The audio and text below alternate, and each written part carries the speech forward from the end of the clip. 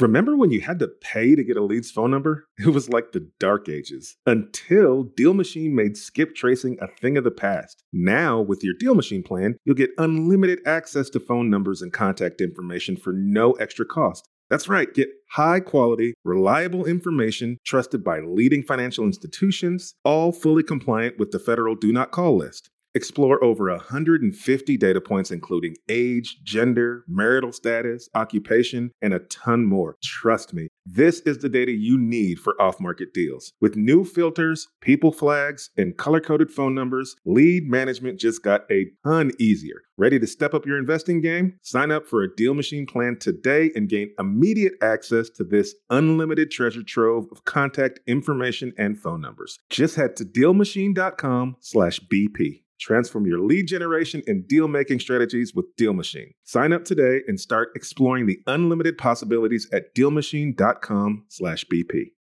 Buy low, sell high. Very easy to say, but not always so easy to do. For example, high interest rates are hurting the real estate market right now. Demand is dropping and prices in a lot of markets are falling, even for many of the best assets. So it's no wonder the Fundrise flagship fund plans to go on a buying spree, expanding its $1 billion real estate portfolio over the next few months. You can add the Fundrise flagship fund to your portfolio in just minutes and with as little as $10 by visiting fundrise.com/pockets. Fundrise.com/pockets. Carefully consider the investment objectives, risks, charges, and expenses of the Fundrise flagship fund before investing. This and other information can be found in the fund's prospectus at fundrise.com/flagship. This is a paid advertisement.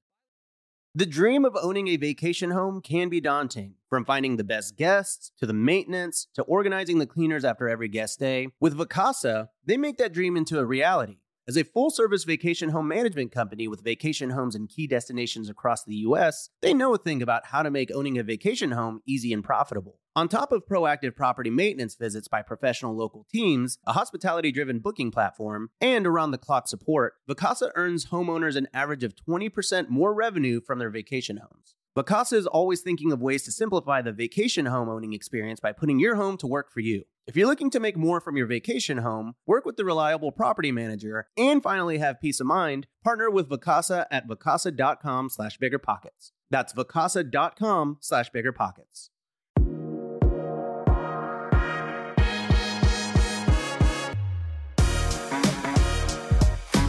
Hi, everyone, and welcome to On the Market. I'm your host, Dave Meyer. This past week has been a really whirlwind and pretty important week for the economy, and as such, we have decided to do our first ever bonus episode where we're going to be talking about the news that took place over the last couple of days. We'll go into some history to provide some context about how we actually got here. And of course, we'll talk about what you as an investor should be thinking about over the next couple of weeks and months as all of the crazy information that we're getting about inflation and the economy starts to unfold. The focus of today's episode is really going to be about inflation. If you've been paying attention, last Friday, the CPI data, the Consumer Price Index, which is one of the most common measurements of inflation, came out for May. And what we saw was much higher than most economists expected. We all know inflation is high, but this was way higher than even most people were thinking it would be. So it's really important for us to understand what this means and what is going on. So today we are going to talk about what this inflation report that came out on Friday and set off this cascade of events over the last couple of days, what it actually showed. We're going to go into a background of what inflation even is and how we got here. We'll talk about what the Fed is doing in response to this inflation and, of course, what might happen next. We know you've heard it before. Cash flow is getting very hard to find. There's always long distance investing, but you may be thinking, I don't have a team, enough experience, or the market knowledge to get in. That's where you're wrong, and it's also where Rent to Retirement comes in. Rent to Retirement offers fully turnkey properties that are newly built or renovated, leased and managed, allowing you to invest out of state with confidence. They've got single family, multifamily, new build, and syndication opportunities across multiple markets. They even have BRRRR deals with immediate equity. Rent to Retirement helps investors learn how to build a bulletproof business plan with the best investment and tax strategies around to help you reach financial freedom through real estate. There's no excuse not to get started in real estate investing when you have the right team and systems already in place. To learn more, visit rent2retirement.com. That's rent2retirement.com. Or text REI to 33777. Again, text REI to 33777. This show is sponsored by Airbnb. Did you know that a long time ago, before I ever started my real estate business, I turned one of my first primary residences into an Airbnb? And that's the extra income that I needed from Airbnb that gave me the confidence to go out and work for myself and eventually quit my 9-to-5 job. And now I have dozens of Airbnbs all over the country. I've even partnered up with the old David Green on a recent property in Scottsdale to take our portfolio to the next level. And of course, we host it on Airbnb. But you don't need to be a full-time real estate investor to start on Airbnb. As a matter of fact, I was self-managing 10 properties while working my 9-to-5 job, so I know anybody can do it. Think about it this way. You're looking for extra income and going on a vacation. Wouldn't it be great to rent out your space and let your property pay for itself while you're gone? I did this one time. I pitched my wife and my roommate, because we were house hacking, on the idea of renting out our home, and it paid for all of our expenses on a trip to Mexico City. So go and give it a try. It might just change your life, just like it did mine. And I really do mean that. Your home might be worth more than you think. Find out how much at airbnb.com/host. Top real estate investors love to talk about how they save so much on taxes. But how are they able to build rental property empires while skirting Uncle Sam? 1031 exchanges. 1031 exchanges allow you to defer capital gains taxes while you sell an investment property, exchanging your old property for a bigger, better one and avoiding the tax man while you do it. And that's where First American Exchange Company comes in. They're the leaders in 1031 exchanges. Whether you're a seasoned investor or just starting, First American Exchange can help you with simple rental property exchanges, complex commercial real estate investments, reverse exchanges, and more. Don't let your taxes eat into your profits. Visit First American Exchange Company at firstexchange.com or call them at 800-556-2520. That's firstexchange.com or 800-556-2520. Keep your money in your pocket and propel your portfolio further at firstexchange.com. First American Exchange Company does not provide tax or legal advice. Consult your financial, real estate, tax, or legal advisor about your circumstances. First American Exchange Company. Safe, smart, secure. Okay, so what actually happened this week? Last Friday, the Consumer Price Index came out and showed that inflation measured on a year-over-year basis, which basically means comparing May of 2022 to May of 2021, went up 8.6%. That is 8.6% year over year, which is an increase from April, which was 8.3%. And so that is an increase, and of course that is concerning. But to me, the biggest news here was the month-over-month data. From April 2022 to May of 2022, prices across the United States went up 1%. And I know 1% does not sound like a lot, but 1% in just a month is a huge number. This is one of the largest monthly increases we've seen. Back in March, it was actually 1.2%, but a lot of that was fueled by the invasion of Ukraine. And having this 1% month over month in May was a big, big shock. Most economists were expecting it to be about 0.7%, which would have been about the average that we've seen over the last 6 months. But again, it was higher than we expected, and it actually showed that it was accelerating. The month-over-month data in April was 0.3%, so having it go up to 1% was really big news. The other detail about the report that I know not everyone looks at the details of the reports and looks at every single data piece. I do, which is why I'm here talking to you about it. But what really stuck out to me is that prices in every single category rose. In most of the last couple months, there have been a few categories at least, well, even though inflation was going up pretty much, across the board, it was going up, but there were some categories of expenses that were going down. New cars were starting to go down. Some sectors of energy, like electricity, after spiking in March, started to retract a little bit in April. But in May, every single category that is tracked by the Consumer Price Index went up.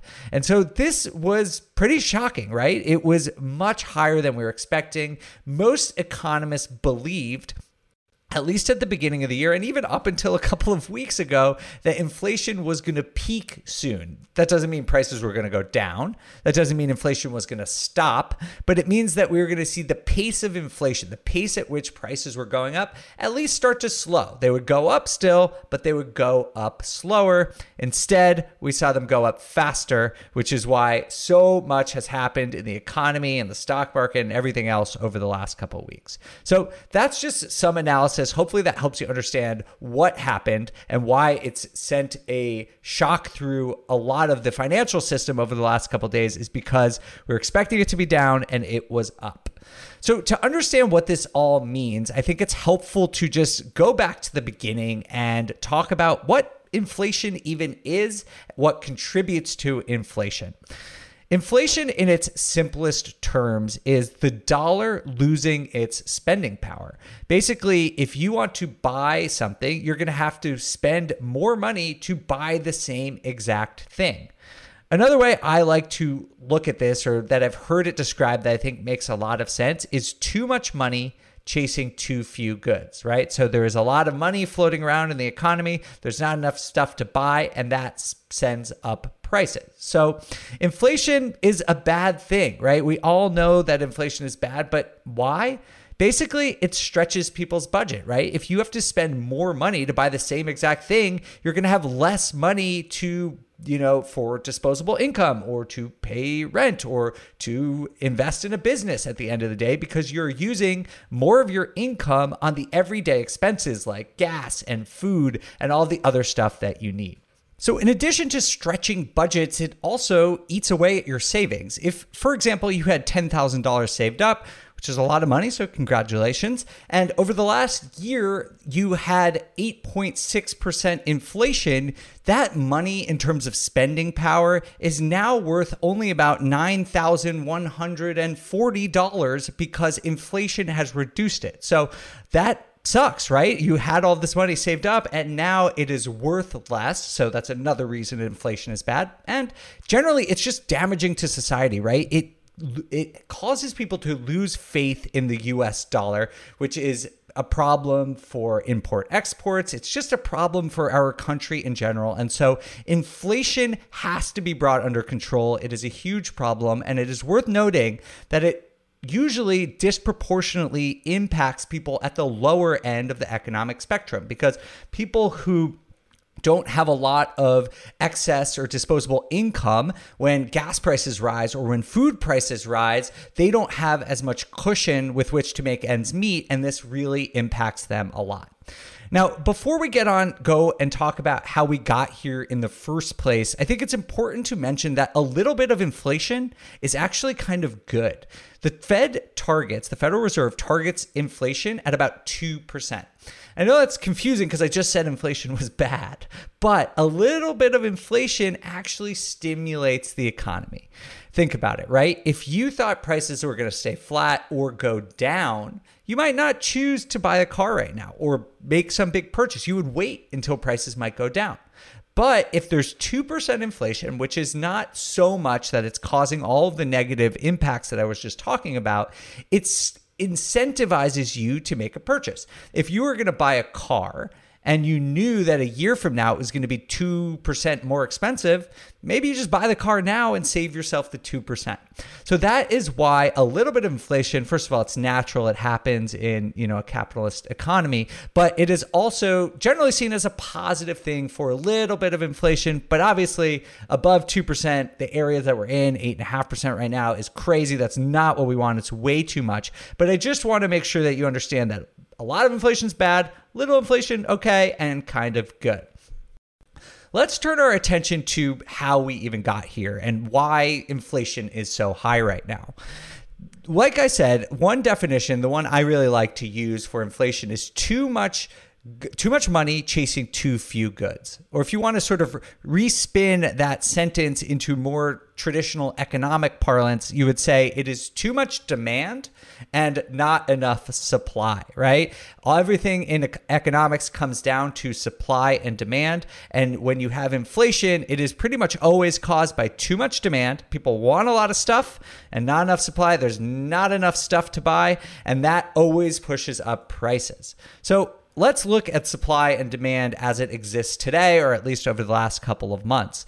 So demand is up, in my opinion, for two reasons. The first is pent-up demand, right? We all were just locked down for 2.5 years, didn't get to spend money on a lot of the things that we wanted to, like travel or going out to restaurants or bars or the movie theater or whatever, right? And now that the economy has opened up, people want to do stuff and they want to go out and spend. And so they're doing that. They are going to the movies. I don't know about you, but if you try and get a reservation, you try and go out to dinner without a reservation in a major city, it's super difficult. People are out and about, and that is natural in my opinion. There is a lot of demand. There's also another major force pushing up demand, which in my opinion comes from increased monetary supply. And I know that sounds pretty wonky, but if you've heard that inflation is usually caused by the printing of money or more money entering an economy, that's what I'm talking about here. Over the last several years, the Federal Reserve and Congress has introduced a lot of new money into the economy. This has come in the form of stimulus checks and actually printed cash. It's also come in the form of the Federal Reserve buying mortgage-backed securities and U.S. Treasuries and increasing their balance sheet. That adds more monetary supply to the system. And interest rates are super low, which means that banks are more willing to lend out the money that they have. And so rather than money sitting in savings account earning interest, it's getting lent out and circulating around the economy. And when all this money is circulating around the economy, people spend more, right? If it's super easy to get a loan at a low rate, for example, maybe you will buy a car. Maybe you'll buy a house. Maybe if you're a business, you are willing to hire new people, expand into new territory, buy some new equipment, right? There's so much money out there that you're willing to pay more, and that drives up prices, right? That means demand is higher because people just have money, right? If you are usually willing to, if you had let's say you had $100 to your name and you wanted to go buy something, a sandwich, and you're willing to spend 10% of your net income on a sandwich, you'd pay $10 for that sandwich.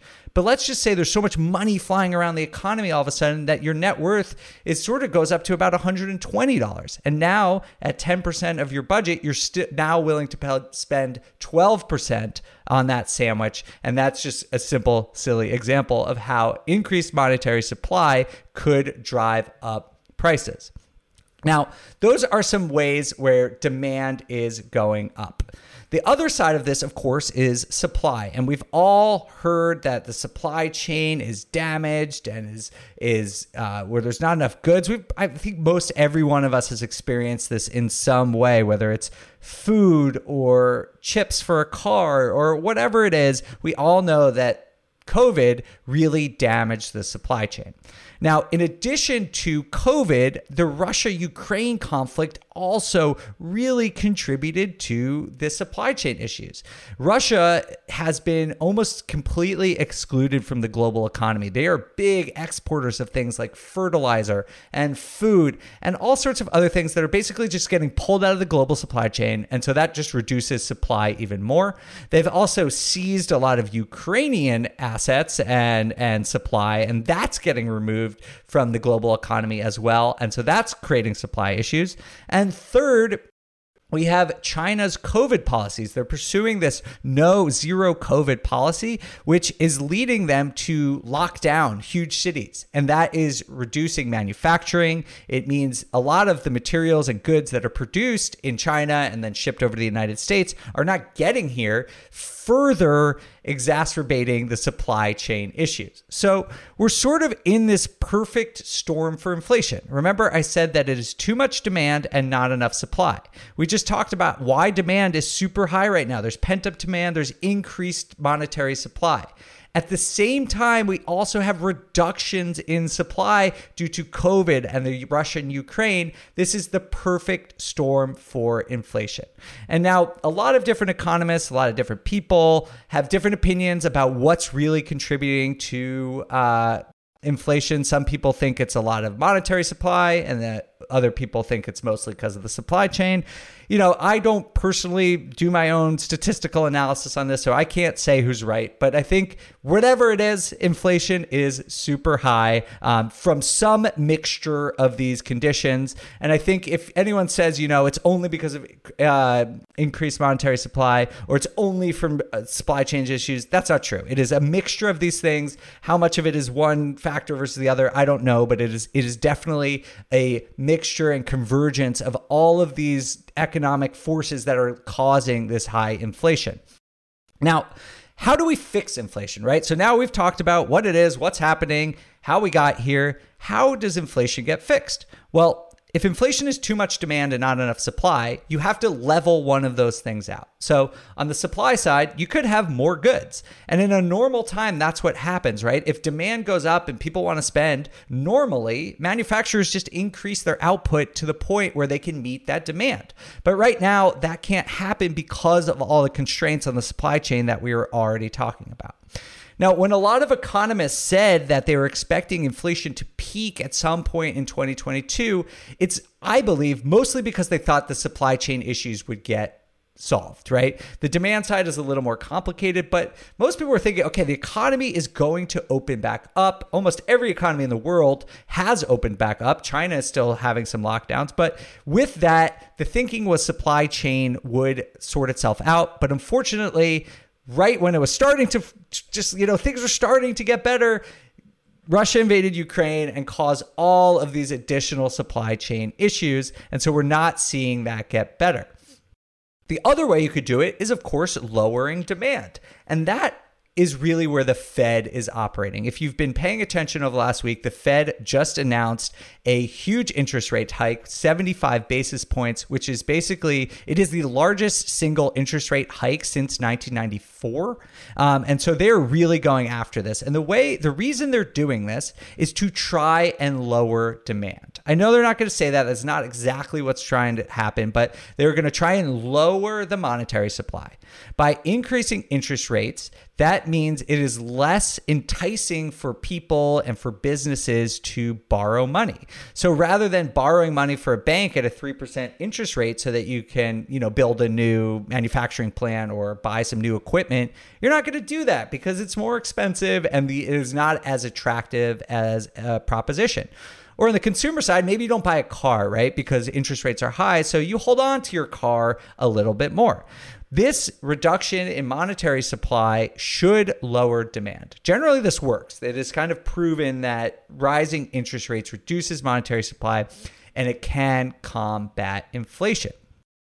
The thing is that it takes time. And so we've seen that the Fed is trying to do this slowly. They announced back in the end of 2021, I can't remember exactly, that they were going to start reducing their purchases of mortgage-backed securities and treasuries, that they were going to raise interest rates. And they signaled this for a long time because they didn't want the stock market to overreact. They didn't want businesses to freak out and think like, oh my God, interest rates are going up so quickly, we got to lay people off. They were trying to engineer what they've called a soft landing. And the idea here is that they could raise what they want to do is raise interest rates slowly or at the right pace, let's say, not slowly, but at the right pace to reduce demand and inflation, but not increase unemployment and not send the country into a recession. And so for, let's say, the last 9 months, that's basically what the Fed has been trying to do.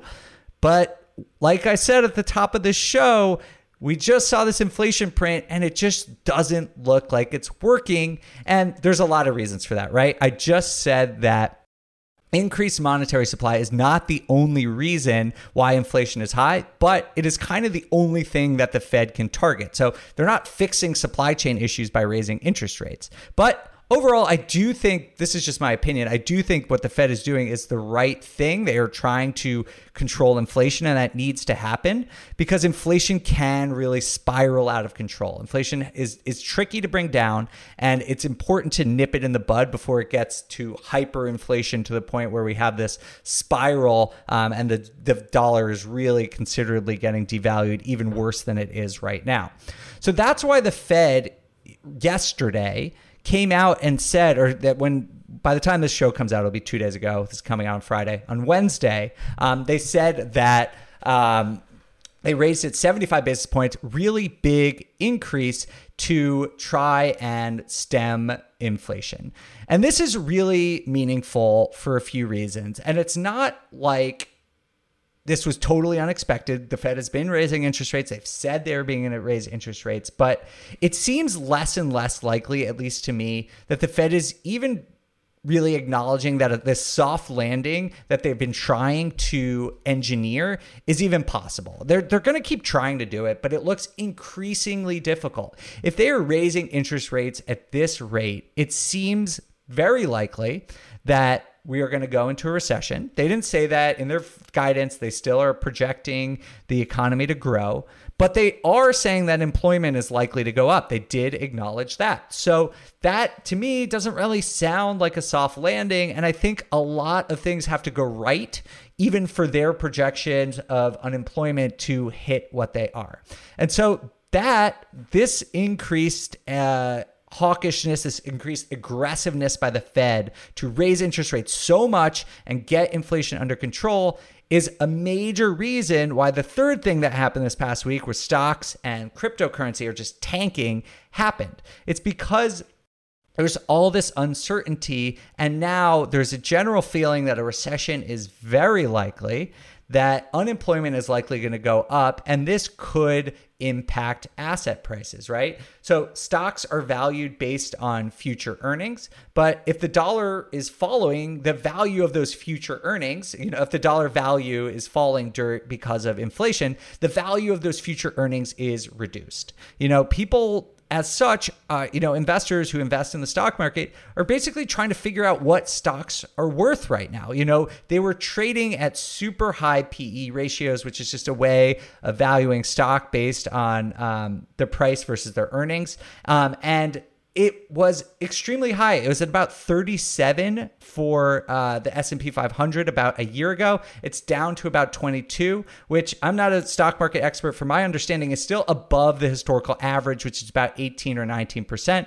And so what we're seeing is the stock market return to much more normal valuation levels. And investors are just generally seem like they want to get out of more speculative, risky assets. And so that's why we're seeing, in my opinion, the stock market tank particularly hard in growth, what's known as growth stocks, which are more based on future earnings and growth potential and less on current day revenue and earnings. And again, that's why we're also probably seeing cryptocurrency take such a big beating, because it doesn't actually produce any value. Like, I know people say in the future that it is going to produce value. I invest in crypto and I do think that it's a really interesting thing, but right now it's not really used. It's not producing value right now. And so people fearing a recession, fearing higher unemployment, want to get their money either into raising cash or into less speculative stocks like energy stocks, for example. And so that, to me, is why the market has been tanking. We're now in bear market territory.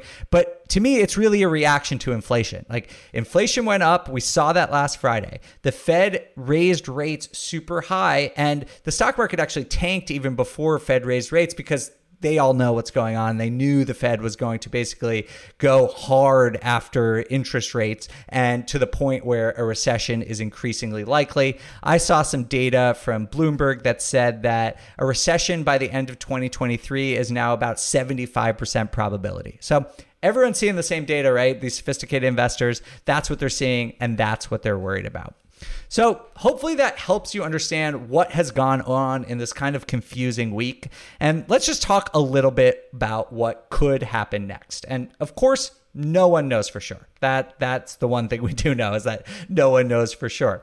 What I do think is a pretty safe bet is the Fed is going to keep raising rates aggressively. I think there's a possibility we'll see another 75 basis point hike at their next meeting. They are saying that interest rates for the federal funds rate is going to hit about 3 3/8 by the end of the year. Right now, it's only about 1.75. So we're going to see seeing steep interest rates increases through the rest of the year. And I do believe that we will see a peak of inflation by the end of the year as supply side issues start to moderate. And I know I said that the Russian invasion screwed that up, and it did. But I think, the world adapts. And over the next couple months, as economies open up, I do think China's manufacturing will open up. The world will adjust to the Ukraine-Russia conflict. Hopefully it doesn't get any worse. That could happen, but hopefully it doesn't. And if so, I do think we will see inflation peak. I still don't think we're getting down anywhere close to the 2% target by the end of the year, but hopefully we'll start to see it in the 5-6% year over year mark instead of 8, 9, or maybe even 10%. But that doesn't mean it can't get worse. It might get worse before it gets better, but I do think by the end of 2022, we'll start to see it start to come down. So I'm not a stock expert, but to me, the stock market is going to remain volatile. I'm sure people can make money into that, but I do think it's going to be volatile. And frankly, I just think we're going to see inflation for the foreseeable future. So to me, I think there are some ways to protect yourself. And again, I'm sure there are people who are more knowledgeable about the stock market than I am who could tell you how to pick stocks that are inflation resistant. But to me, I think, I'm biased, but rental property investing is generally considered, not just by people who are investors, real estate investors like me, to be one of, if not the best hedges against inflation. And I should say that, doing nothing right now is kind of risky because you are losing that spending power. Of course, buying at the top of a peak of a market has risk too, but both are risky. So you have to decide for yourself what's right for you. But personally, I continue to look for specifically rental property investing because I think that long-term buy and hold rental property investing offers the best hedge against inflation, in my opinion, for 3 primary reasons. I'm just going to go through this quickly. I've talked about this in other YouTube videos that you can check out, but I'd say that one is that housing prices generally keep pace with inflation. We've seen that over time. Will that happen this time? I don't know. That historically, what I'm saying though is that home prices tend to keep pace or slightly outpace inflation in the past, and so that bodes well to me. The number one thing that I think is really important about hedging against inflation using rental property investing is rent. Rent is dynamic, which means that as inflation drives down the value of the dollar and the value of the dollar changes, you can adjust your rent every single year. So if your expenses are going up or you're losing spending power, you can change your rent accordingly and hopefully be continuing to make the same amount of money. That's unique in a lot of investments. You can't do that in the stock market. Sure, if you own a small business, you could do something like that too. You can adjust your own pricing. But rental property investing is one of the places where you can dynamically adjust your income to hedge against a devalued dollar. And the last and third thing, maybe this one's actually more valuable, I really like this, is that as an investor, if you are leveraging, if you are using a mortgage to purchase a asset, you are locking in your biggest expense, right? So if you have a fixed rate mortgage, and even if it's at 5% or 6%, like it might be right now, that money is locked in. If that's what you're paying for 30 years, and it's the most common mortgage. I know there's other types of loans, but just generally speaking, if you get a 30-year fixed rate mortgage, you are locking in that price. And so even as the dollar gets devalued, you still pay the same amount and you're paying it with a devalued dollar. So that means relatively you are actually paying less. So that ability to be able to lock in your biggest expense while increasing your rent is a huge asset that I don't think is available in pretty much any type of investment class. And this is why people, including non-real estate investors, generally think that rental property investing, one of the best ways to hedge against inflation. Just generally speaking, my advice, whether you're investing in real estate or stock or crypto or whatever, is focus on the long term, right? Right now is not a great time to focus on short-term profits, and long term, look at this as an opportunity, as James and Jamil and some of our other hosts here on the market have talked about. There are buying opportunities right now. Does that mean that housing prices are going to skyrocket in the next year? I don't know, but I think if you're seeing buying opportunities and you believe in the long-term value of the housing market like I do, there are good opportunities right now. And so I'm still looking to invest. I'm sure someone more experienced in the stock market would tell you the same thing. Things are 75, 50, 70% off their highs. Like, look at companies that you believe in their 10-year value right now. These are ways that you can hedge against inflation in the long term and find good buying opportunities. Personally, again, everyone has to make this own decision for themselves. But to me, sitting on the sidelines is more than risk, because you're losing value in your dollar. Like, there's risk in investing. There's always risk in investing. Right now, there is guaranteed risk in keeping your money, unless you're trying to keep some dry powder, which maybe you should do as well. But to me, I'm still looking for buying opportunities, things that I think have really good long-term value. Last thing before we go, what happens to all of this with housing prices? I've talked about this a lot, so I won't get into this super amount of detail today, but as for the housing market, demand is dropping. We're seeing mortgage purchase applications at a 22-year low, and with mortgage rates likely to keep rising as the 10-year interest, the yield on the 10-year bond goes up, we will likely see more downward pressure on the market, right? As mortgage rates go up, growth is going to, demand is going to come down as affordability is impacted. And so I do think we're going to see less and less demand.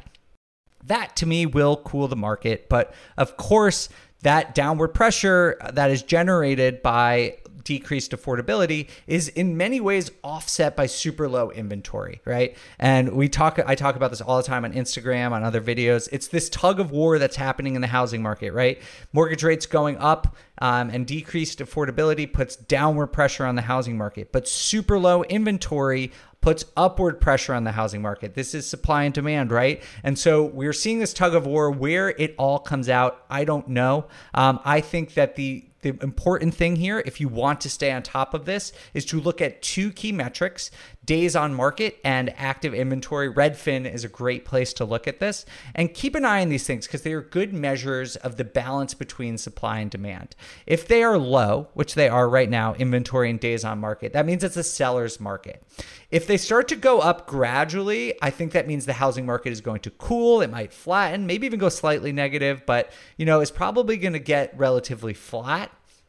If those two metrics start to go up really rapidly over the next couple of weeks or months, that's when I do think we could start to see price declines. And of course, it's going to be different in every market. Some markets might see big price declines. Some markets might go up. No one really knows, but I think if you want to know what's happening in the housing market, those two things, days on market, active inventory, really good things to keep an eye on as things are changing so rapidly in the economy. So hopefully this was helpful to you. This is our first attempt at a news update. So let us know what you think, either in the YouTube comments. You can hit me up on Instagram. You can go on the On the Market forums on biggerpockets.com and let us know what you think. But hopefully this is helpful. And of course, my opinions and thoughts on this are just my reading as of now. Data is changing constantly. The economic conditions are changing really rapidly right now. And so we're going to keep updating you. My job here is to interpret the data and analyze it as it comes. And if the data really changes and that changes my whole opinion about the economy, I'm going to let you know that. And we will keep doing that here on the market. So thank you all so much for listening. Hope you enjoyed this episode. We will be back on Monday for our normally scheduled episode. On the Market is created by me, Dave Meyer, and Kaylin Bennett. Produced by Kaylin Bennett. Editing by Joel Esparza and Onyx Media. Copywriting by Nate Weintraub. And a very special thanks to the entire BiggerPockets team. The content on the show On the Market are opinions only. All listeners should independently verify data points, opinions, and investment strategies.